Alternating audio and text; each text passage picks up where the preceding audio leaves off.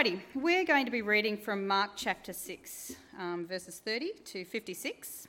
It's on page 712 in this Bible. I have no idea what other page in the other Bible, but I know it's up behind me, so you can have a look there if you would like to follow along.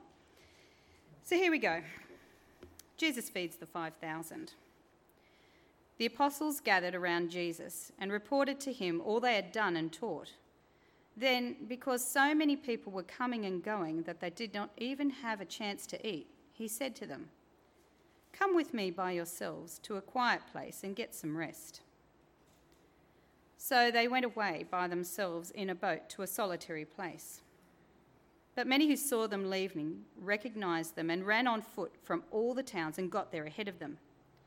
When Jesus landed and saw a large crowd, he had compassion on them, because they were like sheep without a shepherd. So he began teaching them many things. By this time it was late in the day, so his disciples came to him. "This is a very remote place," they said, "and it's already very late.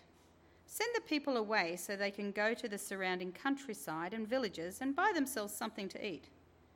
But he answered, "You give them something to eat."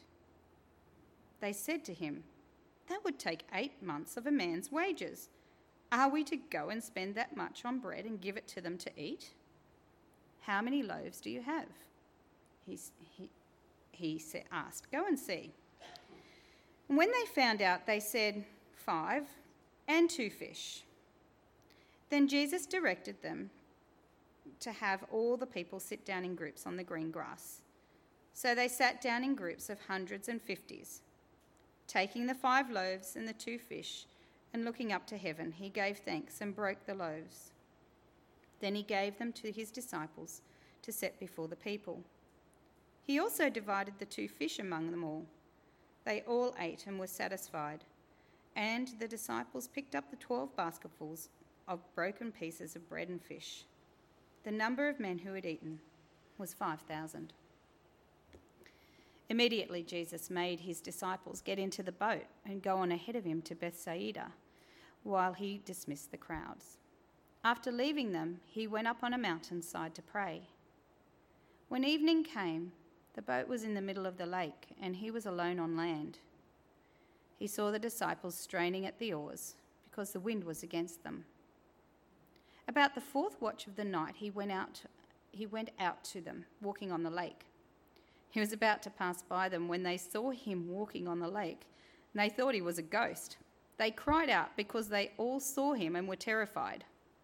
Immediately he spoke to them and said, "Take courage, it is I. Don't be afraid." Then he climbed into the boat with them, and the wind died down. They were completely amazed, for they had not understood about the loaves. Their hearts were hardened. When they had crossed over, they landed at Gennesaret and anchored there. As soon as they got out of the boat, people recognized Jesus. They ran throughout that whole region and carried the sick on mats to wherever they heard he was.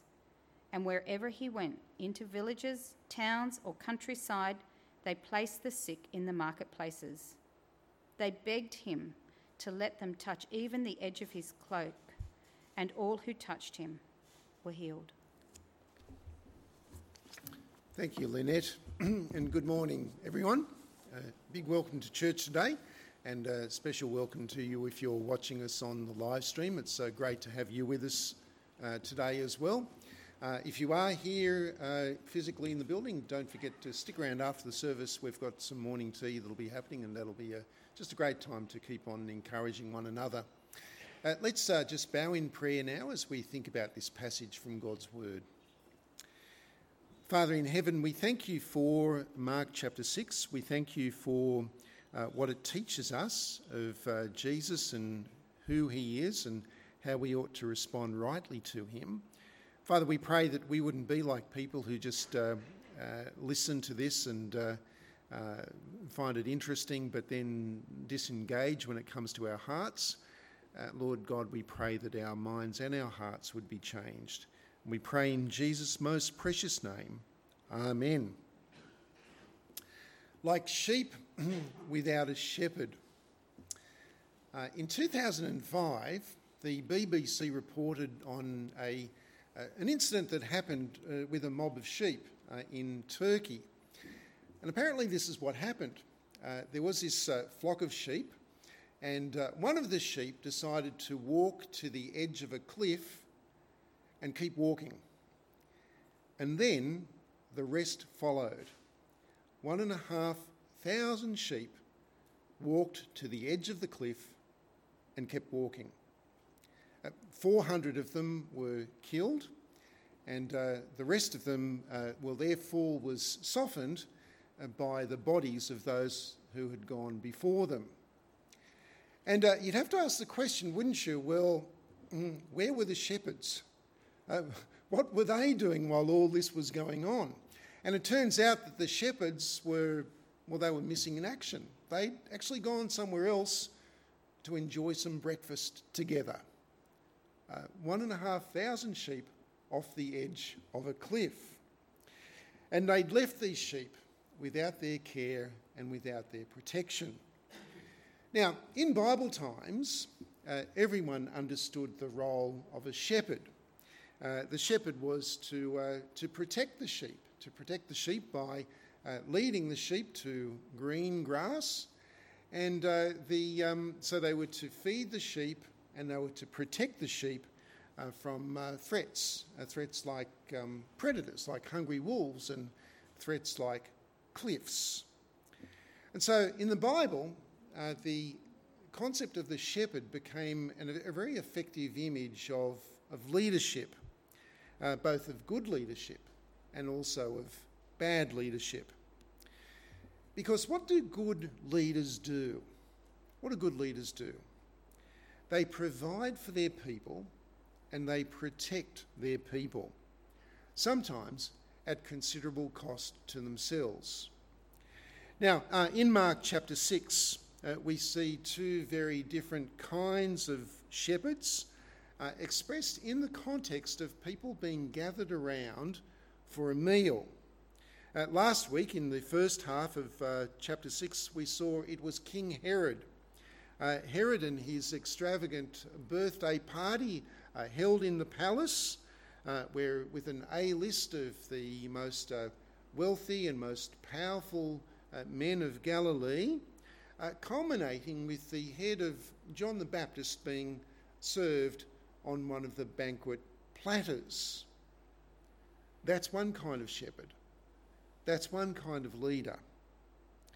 Whereas in the second half, if you care to open your Bibles at Mark chapter 6, from verse 30 onwards, there is a very different kind of a meal which is hosted by a very different kind of shepherd. And it begins with the 12 disciples. The 12 disciples were feeling somewhat hungry. Now, you might remember from last week that the 12 disciples had been sent off by Jesus to do an evangelistic mission around the villages and the towns of Galilee, where they would be preaching the good news of the kingdom. They would be healing people. They were to drive out demons. And now they've returned. They've just returned to Jesus. And it seems that whilst they'd been doing this, that they had actually created somewhat of a stir, because they had become well known. And as they they briefed Jesus on what had happened during their mission trip, what they had taught and what they had done, we see that there are still many, many people coming and going to them, seeking after their ministry. Now, some people get so caught up in ministry that they neglect some important needs. They neglect important needs in terms of caring for themselves. They neglect things like rest. They neglect things like eating. That's not Jesus. Jesus isn't like that. And so we see this in verse 31, if you care to read that with me, or read it as I read to you aloud. In verse 31 it says, "Then because so many people were coming and going that they did not even have a chance to eat, he," that is Jesus, "said to them, 'Come with me to a quiet place and get some rest.' So they went away by themselves in a boat to a solitary place." Sounds like a good idea, doesn't it? Get away from it all. Get away from the crowds. Get away from people and rest and eat. Interestingly, the word that's translated there as a quiet place, and then also translated as a solitary place, is the word which more literally translates as desert or wilderness. Some of the translations, for example, the ESV, translate that as a desolate place. And that's actually important because there is an issue there, which we'll come to in a moment. But what we see in the text is that as people saw Jesus and his disciples leave on boat, it seems that they knew where they were going, because in verse 33, they decided to head to the same place, but not by boat, rather by foot. They ran. There's a picture here of a whole bunch of people running to this place where they knew Jesus and the disciples were going to. And as they passed through different towns along the way and told the good news about where Jesus and the disciples were going, other people joined them, and the crowd just swelled. I mean, later on in verse 44, we're told that by the time that they got there, that there was 5,000 men. Imagine that. And that's just the men. We're told in Matthew's Gospel that doesn't include all the women and the children who were there. And so there's a possibility here that they had somewhere perhaps up to 20,000 people. About 20,000 people. And so therefore, just as Jesus and his disciples had departed into this deserted area, into this wilderness for rest, so too did a great multitude of God's people follow them for a different kind of rest. Now, one of the most significant events in the Old Testament is the Exodus. When God rescued his people Israel out of their slavery in Egypt, where he miraculously exercised control over the sea and parted the Red Sea so that they could enter into the desert, enter into the wilderness. Now, who was their leader at the time? Who was their shepherd during the time of the Exodus? It was Moses. And you know, before Moses died, and he died in the desert, in the book of Numbers, in Numbers chapter 27, he prayed to God that God would raise up a leader who would replace him. And this is what he prayed. He prayed so that the Lord's people would not be like sheep without a shepherd. He prayed that God would raise up a leader so that God's people would not be like sheep without a shepherd. And here in Mark 6 in verse 34, as Jesus arrives at this desolate place by boat, it seems that the crowd had got there before him, quicker to go by road than by sea. The crowd was there before him, and as he looked out on this huge crowd, what was he filled with? He was filled with compassion for them. He was filled with compassion, for as he looked at the crowd, what he saw was he saw sheep without a shepherd. Now, they had supposed shepherds, the leaders of Israel. But the leaders of Israel were not caring for the sheep. I mean, Herod, he only cared for himself and his reputation. And even the religious leaders, the scribes and the Pharisees and the teachers of the law, well, they didn't protect God's people. They didn't feed God's people God's word. They didn't protect God's people from dangers. They were the danger. They were the spiritual danger. And so God's people were like sheep without a shepherd. And so what does Jesus do? He shepherds them. We're told that he feeds them. He teaches them God's word. And then he feeds them in a different way as well. Now, I don't know about you, but you're probably like me. When I start to get hungry, I start to get a little bit impatient. You know what I mean? Well, what about the disciples? I mean, they were hungry before they headed to this desolate place, and they still haven't eaten. And now the problem has grown bigger because Jesus has been teaching this crowd of many, many people, so much so that it's now getting late, and there's a crowd of perhaps up to 20,000 people there, and no one's got any food. There's no food. And so in verse 36, they approach Jesus and they suggest to him, they say, look, how about winding this up? I mean, dismissing the crowd so that people can spread out and they can, trek to some of the villages and towns around and they can get some food. Imagine that. I mean, those villages and towns, the biggest of the towns had only about 3,000 people living in them. And so imagine 20,000 people turning up at all the local nearby villages and towns wanting food. I think it'd be like half of Port Macquarie turning up at Lake Caddo without notice wanting food at the local shops. Hard to imagine? Well, check out what happens next. Because they've said to Jesus, why don't you send people out to go and get food? And Jesus answered them by saying, well, why don't you give them something to eat? Why don't you feed them? In verse 37. Now, they think that what he's telling them is that he wants them to go and do the shopping. And they kind of raise the issue there of finances. And, I mean, even if the local shops and bakeries were miraculously stocked with enough food for 20,000 people, what about the money? I mean, it's going to cost half a year's of wages. Is that really a good use of finance?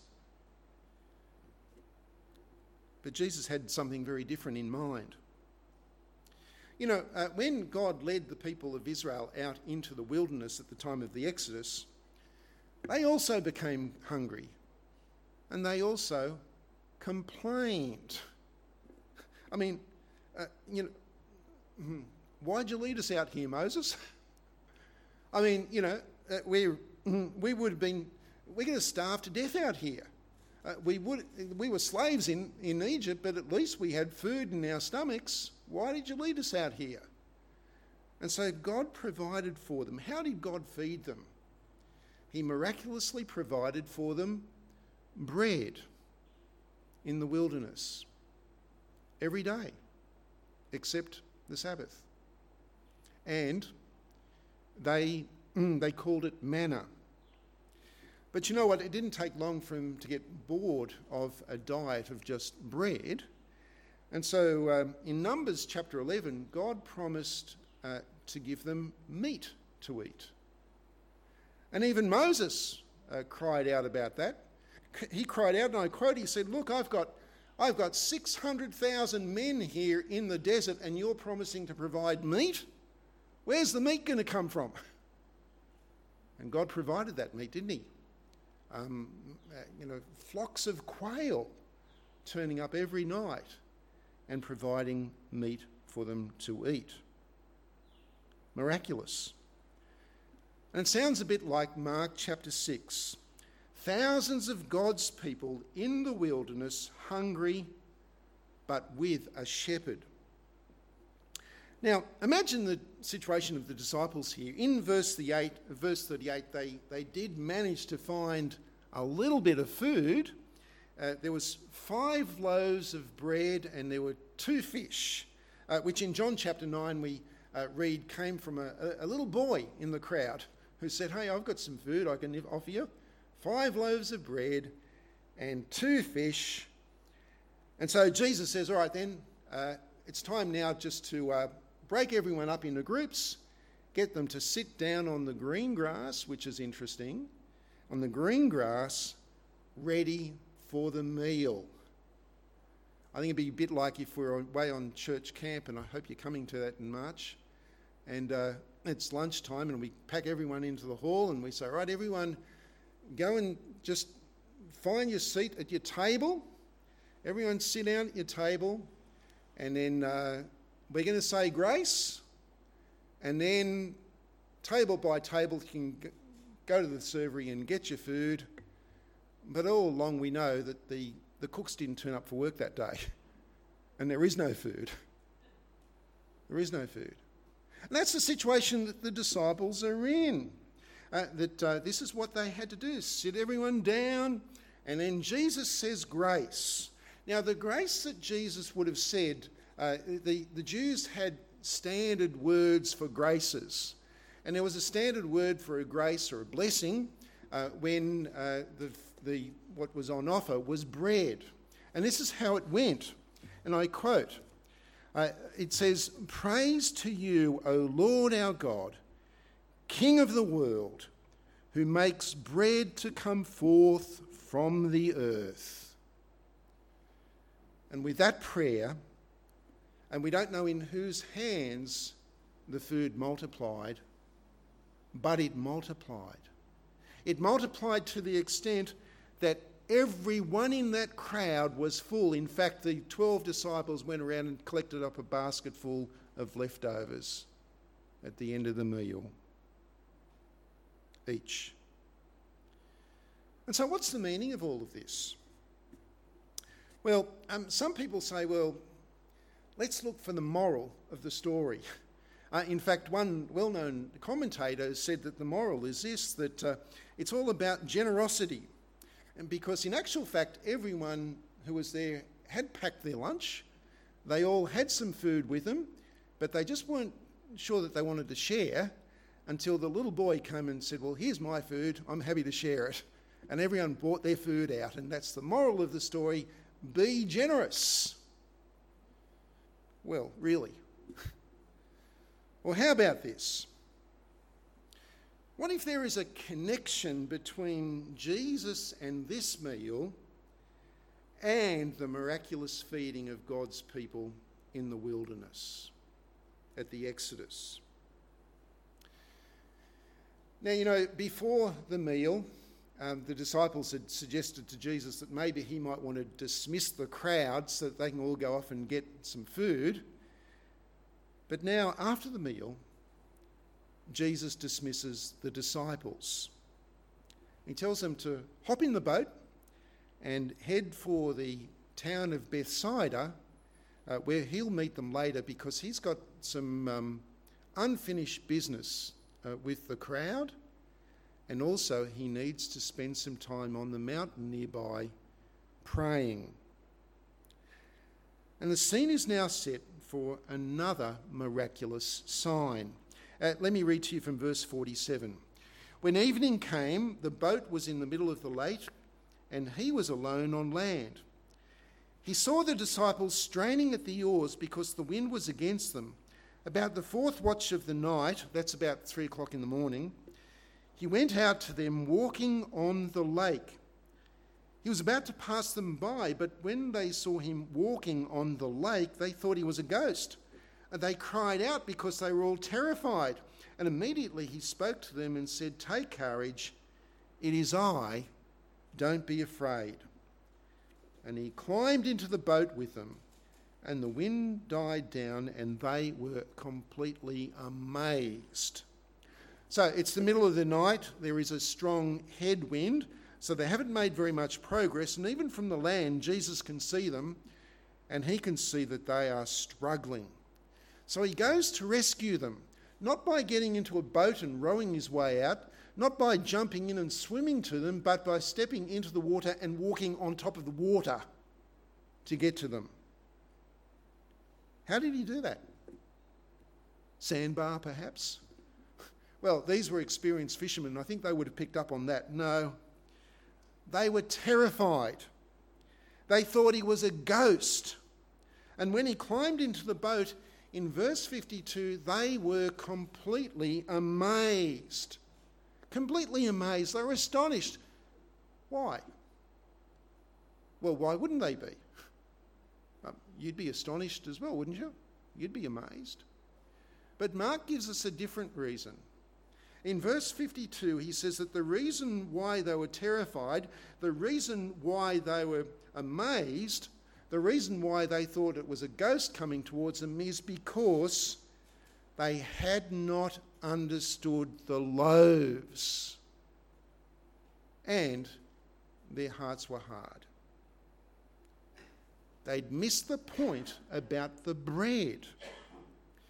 Because when large quantities of bread miraculously appear in the desert to feed God's people, that's a clue about Jesus.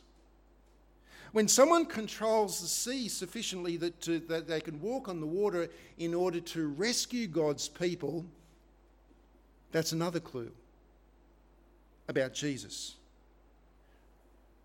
And you know, when Jesus climbs into the boat and says, "Take courage, it is I," well, he might simply be saying to him, "Look, don't be worried, guys, it's me, Jesus."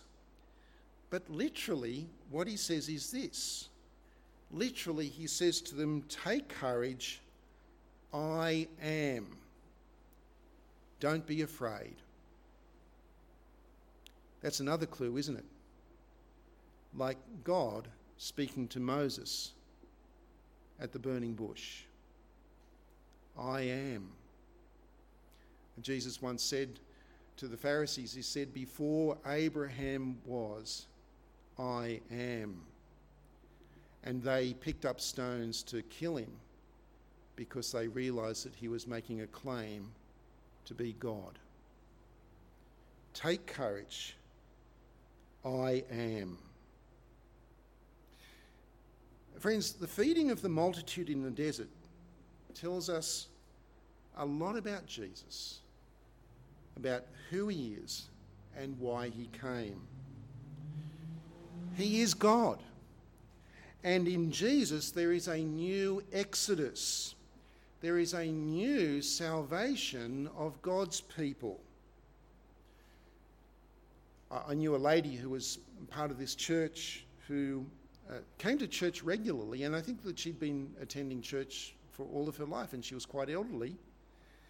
And she very much enjoyed reading the Bible. She very much enjoyed reading the Gospels, and she would have known this passage and known it well, and she would have loved this passage.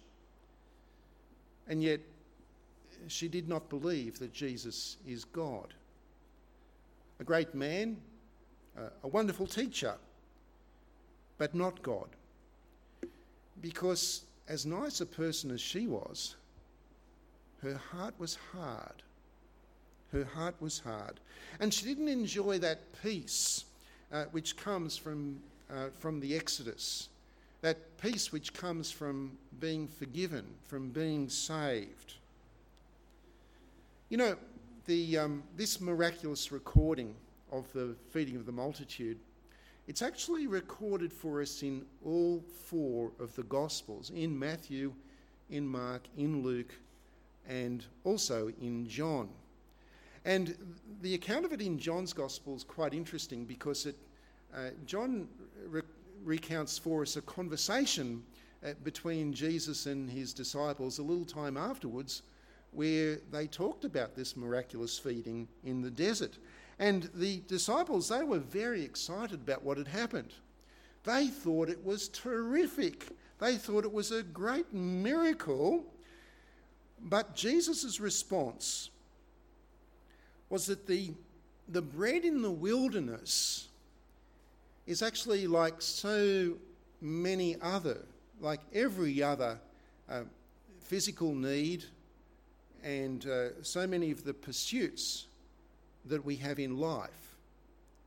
And we can sometimes feel very satisfied because our stomachs are full and we've got all of the material possessions and the things which we need to live comfortably.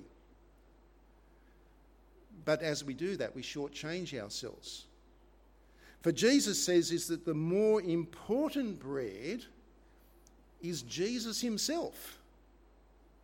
I am the bread of life, he said. I am the bread of life, and he who comes to me will never be hungry. He's not talking about bread which fills our stomachs, but the bread which can fill our lives. The bread which can fill our lives with the peace of forgiveness, with the satisfaction of meaning and purpose, and with the assurance of an eternity spent with our Creator. It's the bread we all need, isn't it? It's the bread which Jesus gives, because Jesus actually is the Good Shepherd. The Good Shepherd who feeds his people, the Good Shepherd who protects his people, the Good Shepherd who does so by laying down his life on the cross to free us from sin, that we may enjoy God forever in the greatest of all banquets, the great heavenly banquet. So what are you living for? Are you living for the things of this life which perish like food? Or are you living for the very food which endures to eternal life? Do you know, that crowd that ran after Jesus and his disciples on that day and ran all the way to that wilderness, to that deserted place, they didn't bring their food with them, did they? They didn't do that because they weren't thinking about their stomachs. What they wanted was to be with Jesus. How about you?